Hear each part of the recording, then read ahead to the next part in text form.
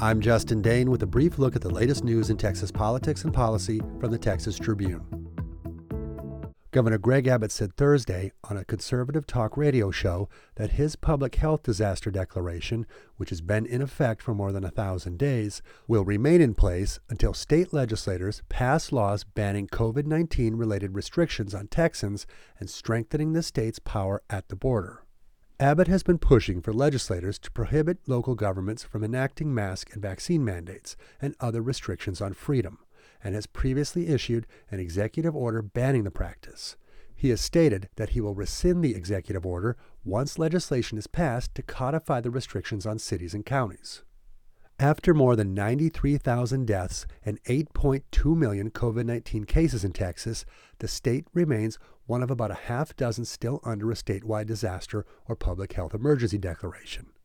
Abbott's office has stated that it has no plans to lift the orders and has maintained that doing so would allow local governments to once again enforce occupancy limits, mask mandates, and vaccine mandates.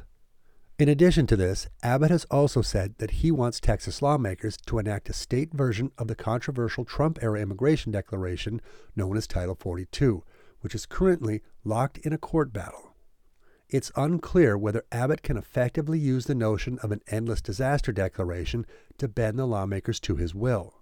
Abbott's current public health disaster declaration has authorized him to make numerous executive orders that otherwise would not have been allowed without the additional powers the declaration brings. Texas death row prisoners are suing the state, arguing that it's unconstitutional to hold them in solitary confinement for the entirety of their lives with minimal health care, no regard for their mental suffering, and few avenues to seek legal help. On death row, men are shut alone in small cells between 22 and 24 hours a day, often violating the state's own policies on how often they are let out. The lawsuit, filed in a Houston federal court, claims the extended isolation deprives the prisoners of their right to access medical care and attorneys and causes severe physical and psychological harm. Most of the 181 death sentence men in Texas have been in the Polunsky Unit's notorious death row for years, with about 75 having been in these conditions for more than 2 decades. The 7 women sentenced to death in Texas are housed in another prison. The lawsuit states that Texas's death row conditions are unjustifiably severe. The plaintiffs have all been convicted of capital murder, the only offense in Texas that can carry a death sentence. A growing body of psychiatric studies reports that solitary confinement can cause serious lasting damage, especially to those with existing mental illnesses. At least 8 death row prisoners have died by suicide in the last 20 years, according to prison records. The most recent suicide was on Saturday, when Terrence Andrus was discovered unresponsive after hanging himself in his cramped cell. He had been on death row for over a decade, convicted of killing 2 people in Fort Bend County during an unsuccessful carjacking attempt in 2008. The prisoners also argue that death row does not allow them proper access to their attorneys.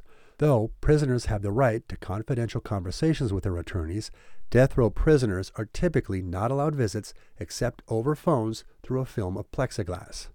The attorney said 2 private rooms for attorney visits are rarely available, and their only visits were conducted in the general visitation room with dozens of other prisoners, family members, and prison employees. The lawsuit, which has not yet been assigned to a federal judge, requests a jury trial on its claims. Check for updates on any of these stories at texastribune.org. You can also follow us on Twitter. We are at Texas Tribune. And follow the Brief Podcast for daily news updates wherever you get your podcasts. I'm Justin Dane with the Texas Tribune. You've been briefed. Today's brief is brought to you by Texas Cattle Feeders Association. There's nothing like the real thing. Texas Cattle Feeders Association members raise high-quality, nutritious, and tasty beef for their families and yours. Real families, real beef. Learn more at tcfa.org or on social media at TX Cattle Feeders.